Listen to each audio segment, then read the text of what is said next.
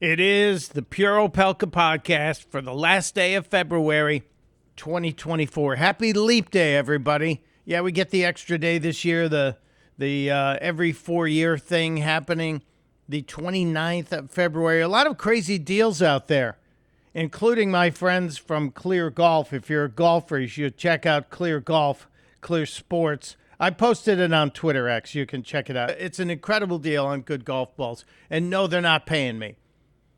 I bought my own golf balls. Thank you. But that's how much I believe in them. A lot going on today. Leap Day. Joe Biden, Donald Trump, both going to the border. Trump announced first, and then Biden chased because immigration and the border and what's happening to our cities because of the 8 to 12 million people in the country illegally. It's just the number one issue. And it's a big stinking deal. So we'll see what happens with that. I'll give you an update on it tomorrow. 2 radio shows tomorrow, 9 to noon in St. Cloud, Minnesota for the Ox, and then 3 to 6 p.m. out of Washington, D.C. on WMAL, Washington's Mall. You can listen to one or both.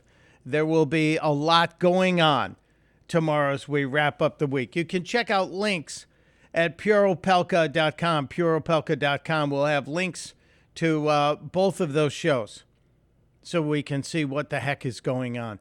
Other things happening on this Leap Day. Yeah, it's one of those days when we do this day in history.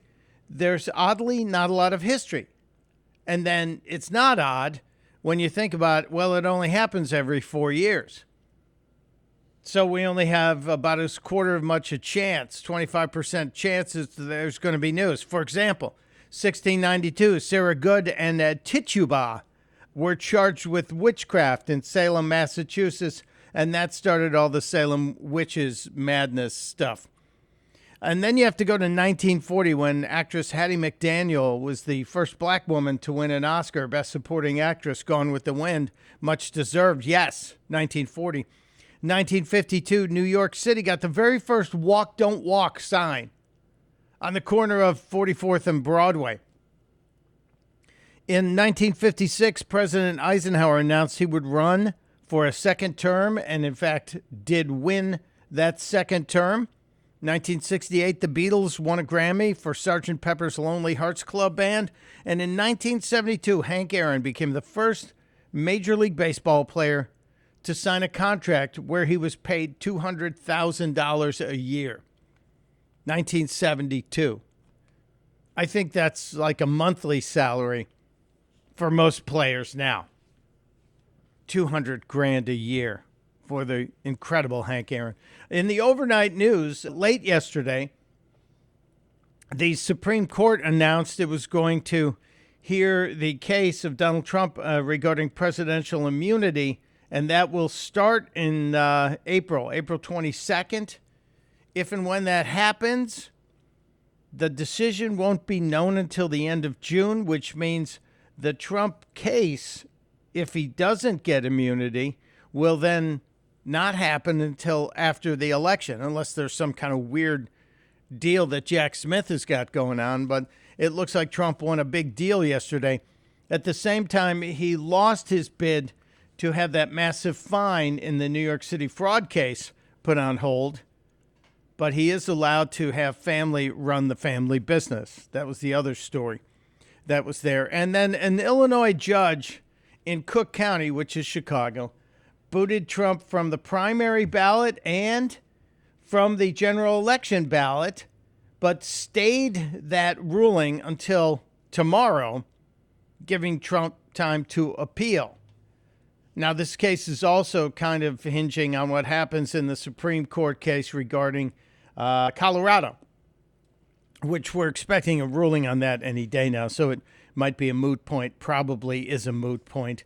But, never stopped a Democrat from trying to get attention. Hunter Biden testified behind closed doors yesterday. In the middle of it, it was like 7 hours of testimony. In the first hour, the Democrats freaked out and ran out because they wanted to talk to the press. Apparently, there was some pretty damning information and some information that's not going to have any impact that came out. But the Democrats couldn't wait to run out and try and leak in the first hour of a 7-hour day of testimony. Jamie Raskin standing in front of the C-SPAN microphones. Their most recent star witness, Alexander Smirnov, is now in jail, being held as a flight risk after being indicted by the special counsel who was named. Yeah, the flight risk, who was a confidential source for the CIA for 10 years, and then suddenly represented a threat to the Biden administration and Hunter Biden, and the DOJ had him locked up. He was bailed out, and then they said, oh, no, we have to keep him locked up so he can't talk to anybody. It's kind of disgusting what these guys are up to. But then again, they can't help themselves. We will see what happens when Hunter Biden testifies in public. It's going to happen not too far off. Hunter Biden's going to testify. Tony Bobulinski's going to testify. All of those will be on TV. But the Democrats are freaking out. And even Adam Schiff last night went on CNN talking about the freak out of the Democrats. Schiff, of course, is worried about what's happening with the Supreme Court hearing the presidential immunity case. The goal is to deny justice by delaying justice, and they may just succeed. If the oral arguments are in April and a decision doesn't come out until May or June, and Judge Chutkan at the district court says they're going to have 3 months after that to prepare, then you're right in the fall up against the election. That bumps up against the Department of Justice policy of not normally taking legal action in close proximity to an election. I think the issue here is the proximity to the election is because of the defendant's own conduct, his effort to delay the proceedings. In that case, I would hope that the trial goes forward whenever it gets sent back to Judge Chutkan. Sounds like someone's panicking to me, doesn't it? Yes, it does. And he's not the only one panicking. Yesterday, there was additional panic witnessed on the Rachel Maddow program over on MSNBC. Really feels like Rachel Maddow is in major panic mode here. You know, if you think about the court as the Supreme Court of the United States and a rational actor and a decent one, that was a reasonable supposition, and it just turns out they're not that. Incremental bit of progress here.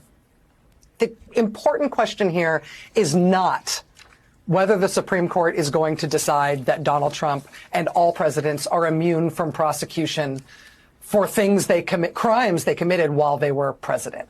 I mean, it would be fully insane for them to actually side with Trump here, right? The conclusion that we can arrive at now based on what they have done without having to wait for the ruling is that they are ensuring that Trump will not face trial.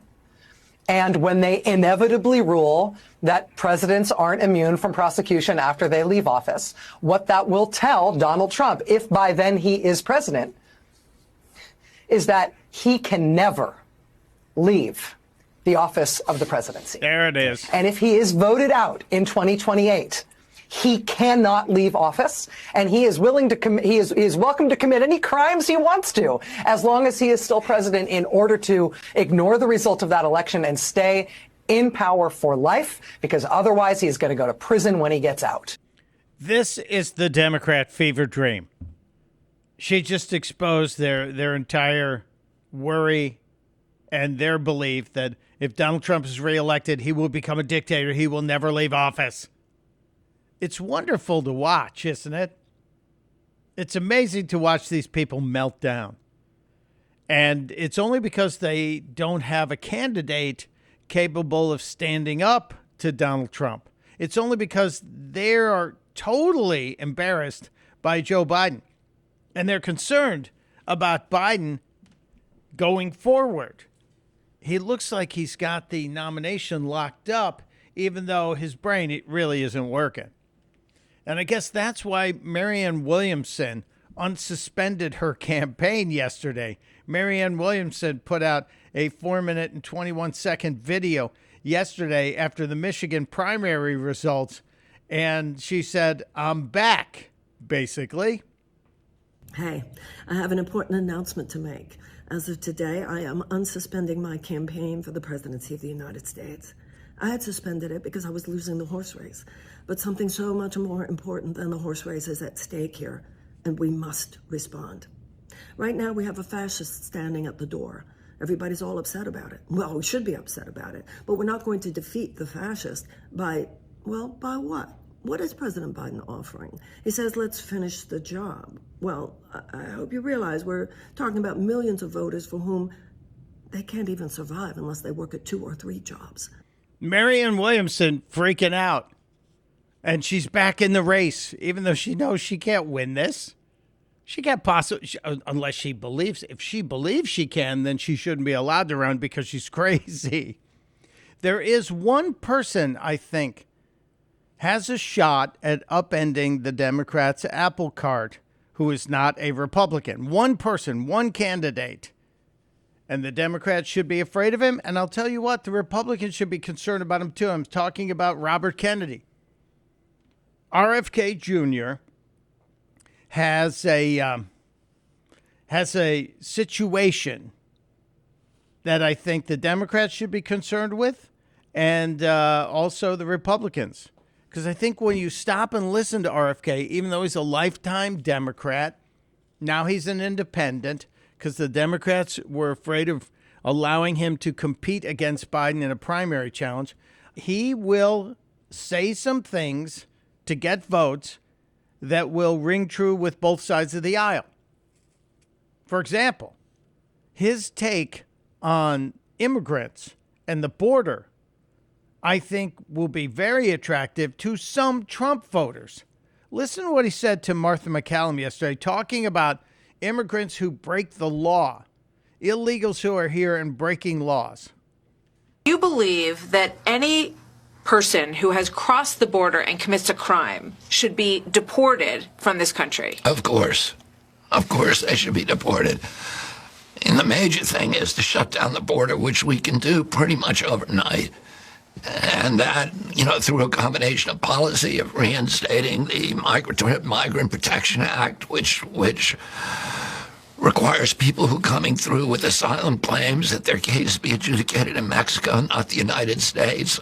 We should end the catch and release program and have a catch and return program at the border. And build a wall? We need the wall. We need a physical barrier, yes, a wall in the urban areas and places where migrants can disappear very quickly. And then we need other infrastructure, including monitoring, long-range cameras, lights, fences, and a lot of the other areas. You don't need to put a wall 2,200 miles from Brownsville, Texas to San Diego, but you need monitoring systems. And we had those in place, and the Biden administration dismantled them. How about that? It sounds a lot like what Republicans have been saying about Joe Biden and the Democrats. You know he will poach some votes from Donald Trump. He's also going to poach some Democrat votes, especially when he raises concerns about whether or not Joe Biden's capable of doing the actual job, no matter what his doctor allegedly reported yesterday after the physical. Robert Kennedy's raising questions about Biden's ability to actually do the job. I think he needs to show Americans that he, a lot of these decisions are the products of complex and nuanced thought, and those thoughts need to be articulated to the American people in a way that we all support him. And I do not think that that's happening now. Our children's lives are dependent on that 3:00 a.m. call, and we need to know that we have a president who can wake up in the middle of the night and who is on his feet and thinking about those things. And I think a lot of Americans have lost confidence in that. Yeah, Joe Biden's waking up at 3:00 in the morning, but it's to go pee. Let's face it, he's 81 years old, and that's what happens at that age. We've seen his cognitive issues on display. Martha McCallum was intrigued by that statement by Robert Kennedy Jr. and then asked, is Joe Biden actually in charge? And this answer was astounding. You don't think he's actually in charge? You know what? I have a personal issue, which is my Secret Service protection. And I've known President Biden for 40 years, and he was a friend. with all of the issues about him, he was somebody who I thought at least had a kind of fundamental decency. And the fact, I just don't believe that he would have personally made the decision to deny me for Secret Service protection. I think somebody else is making those decisions. Somebody else is making those decisions. Would that rhyme with Mobama? Maybe. I don't know. Possibly. It could be. The other area that I think Robert Kennedy will get some support from voters is the topic of Israel and also what's happening in Ukraine. This longer clip, I think, is a really important one as well. Well, I think Israel, like every other nation, has a right to defend itself. I think we have to come down to the fact that Hamas has said we don't want to negotiate. We want only one thing, which is the annihilation of Israel, the extermination of Jews in this part of the world. So I think, I'm not a fan of Bibi Netanyahu's. I don't think most Israelis are. I think he would be voted out, but I think most Israelis are overwhelmed. Israel is today unified because they feel embattled. They feel that this is an existential risk to them.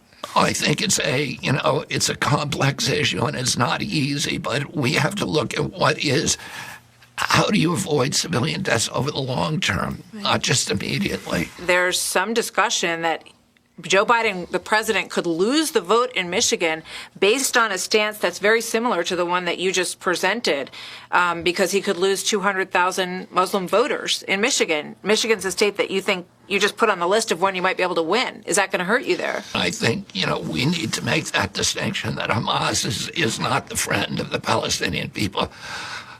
Hamas is the abuser of the Palestinian people, and we need to point to Hamas, when we see civilian deaths happening, which are horrific and unacceptable, we need to understand that, that Hamas is at fault. Let me ask you this. With regard to the border, there is a battle on Capitol Hill right now that many conservatives believe that you should secure the border before you send another dollar to help Ukraine. Do you agree with that? I think the Ukraine war should be ended. And I think I wouldn't necessarily couple those issues, but I think the Ukraine war is a war of choice, that it's a war that's easily settled, and that we should not be spending any more money in Ukraine. We need that money here. We need that money here. That is going to ring true with a whole bunch of people. The other story I would like you to follow, and I've posted links to the full video, is the interview from Lara Logan in front of a committee in Washington 2 days ago. Lara Logan, a CBS reporter, former CBS reporter, who almost lost her life in Tahrir Square years ago when she was covering the Egyptian revolution, if you will, on 60 Minutes.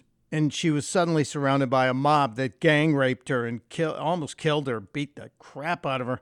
And she survived the gang rape, the sodomization, and has gone on to do incredible reporting. But she's now out there fighting for journalism.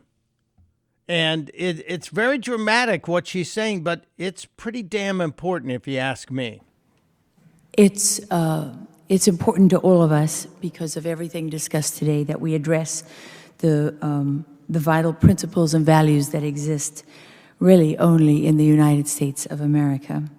And that said, these are the worst of times for the media in this country. We live in the age of information warfare, where propaganda is not simply a weapon, it is the entire field of battle. This is a war for our minds that is aided by advanced technology, and we have never been here, not in all of human history. She's right. This is a new battle, and the technology is advancing very fast, and we have to make sure that we understand what's the truth and what is artificially created. Lara Logan also talked about how the journalists in the world, the so-called journalists in the world, especially the ones here in America, are not standing up for journalism. They're supporting whatever the power is telling them to support. And the case in point that she cited was the Tucker Carlson case, after Tucker went to interview Vladimir Putin. Very long ago, we allowed one of our own, Tucker Carlson, to be branded as a traitor simply for doing his job. In fact, there were many so-called journalists who were leading the charge against Tucker, accusing him of treason for the simple fact of interviewing the president of Russia, Vladimir Putin. Yeah, that's an amazing comment, especially after you hear Tucker this week tell us that the Department of Justice threatened to arrest him if he asked the wrong questions of Putin. Are you kidding me? The entire Lara Logan piece is worth your 10 or 12 minutes, however long it takes. But the last part of it, I think, is the most powerful part, where she talks about her journey to journalism. Born in South Africa, inspired by America, and the importance of the First Amendment and the importance of a free press. The light of freedom that set fire to our hearts in South Africa was lit thousands of miles away. It was lit right here where we sit today in the United States of America. When the Founding Fathers put freedom of speech first, it was not by chance, it was by design. The rights that followed were in part created to protect the First Amendment. Without it, they knew that freedom itself would perish.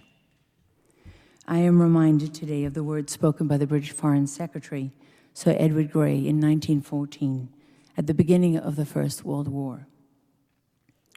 He said, "The lamps are going out all over Europe. We shall not see them lit again in our lifetime. We are once again watching the lights of freedom. They're going out here and all over the world. And it is up to us to determine if they will be lit again, ever." Yeah, just wonderful testimony from Lara Logan. As I said, I put up a link to the entire video. You should watch it. What a brave soul. I'm going to push the pause button on the politics and get into what I think is also another very important topic. Yesterday it was announced that Apple was getting out of the electric car business. They haven't sold an electric car, but for the last decade they've been working on it. And I think this is a major sea change in the automotive industry, especially as it relates to the electric car industry. So I reached out to our friend Lauren Fix, the car coach, to get the handle on this. Lauren, welcome, my friend. Well, hello. Yeah, lots going on. And this is kind of a little on the political side, which is certainly not the intention. Because when you talk cars, you usually think it's cars, not politics. But they always seem to intersect these days. Well, everything does. Politics is in everything these days. So why wouldn't it be in the automotive industry? Apple announced that after almost a decade of trying to make an electric car, that they're not going to do it. What happened? Well, think about what it costs. You and I want to start a car company. What would be involved? Well, the first thing that you'd have to do is find a factory, do all the tooling, do all the design, get it approved by National Highway Traffic Safety, Department of Transportation. Just think about all the suppliers. I mean, unless you're using like a Honda and then you put your technology in it and call it something, you're seeing a lot of partnerships like Sony's doing it. They're partnering with Honda. It'd be very, very, very expensive. Well, they called the project the Titan Project. And anything that comes out of Apple, you would expect it to be very unique looking, like the original Apple Mac when it came out with funky colors. And we know it would have Apple CarPlay and Apple screens and Apple technology. And much like the new headsets, that type of technology would have been integrated. It would have been all electric. It would have been autonomous and would have no steering wheel or pedals. Now, for me, as an Apple fan, I've got Apple watches and phones and laptops. I'm really not into the amusement ride because we're talking about, I'm not saying it's bad about safety, but it makes me uncomfortable that things don't go right. Weather changes, accidents, whatever. You can't grab the wheel. You can't steer away or accelerate if there's no pedals and no steering wheel. So Apple was having a lot of trouble with that. But now they've decided to wind down the complete project. And I think the reasoning that they're thinking this is they're really concerned about building a car and the total cost. And then they look at companies like Tesla, and they're living off of the Tesla name and all these carbon credits, and you're beholden to the government. And now the sales of electric vehicles have dropped off.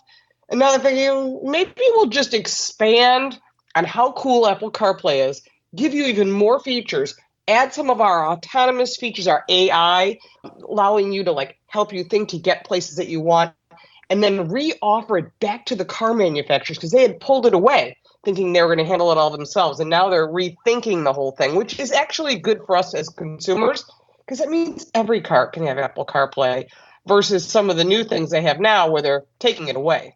I like this idea, and I welcome it because I'm a fan of Apple CarPlay. I think it works really well in just about any car I've used it in. But now here's my question, Lauren. Do you know how many prototypes they built, and can we get our hands on one? Because wouldn't it be cool to have in your collection the prototype for the Apple Titan?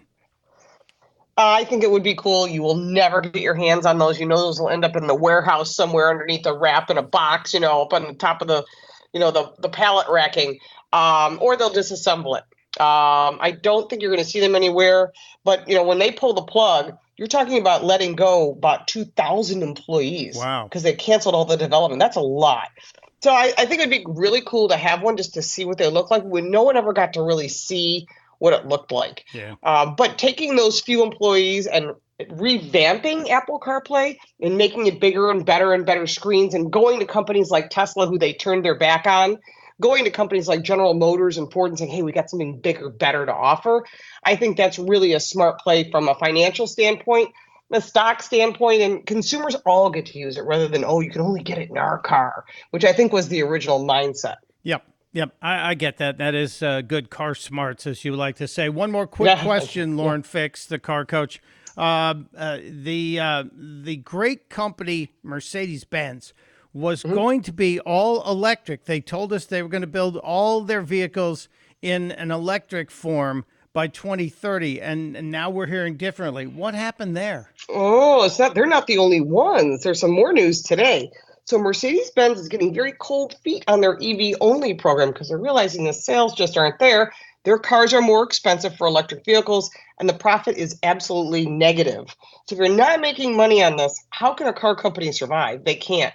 And there's weaker demand on electric vehicles on a global basis, and that is a problem. So now you're also seeing Renault shelving its plans. It's a French car company, for those who don't know who Renault is, or you don't remember the Le Car or the Fuego. I'm dating myself.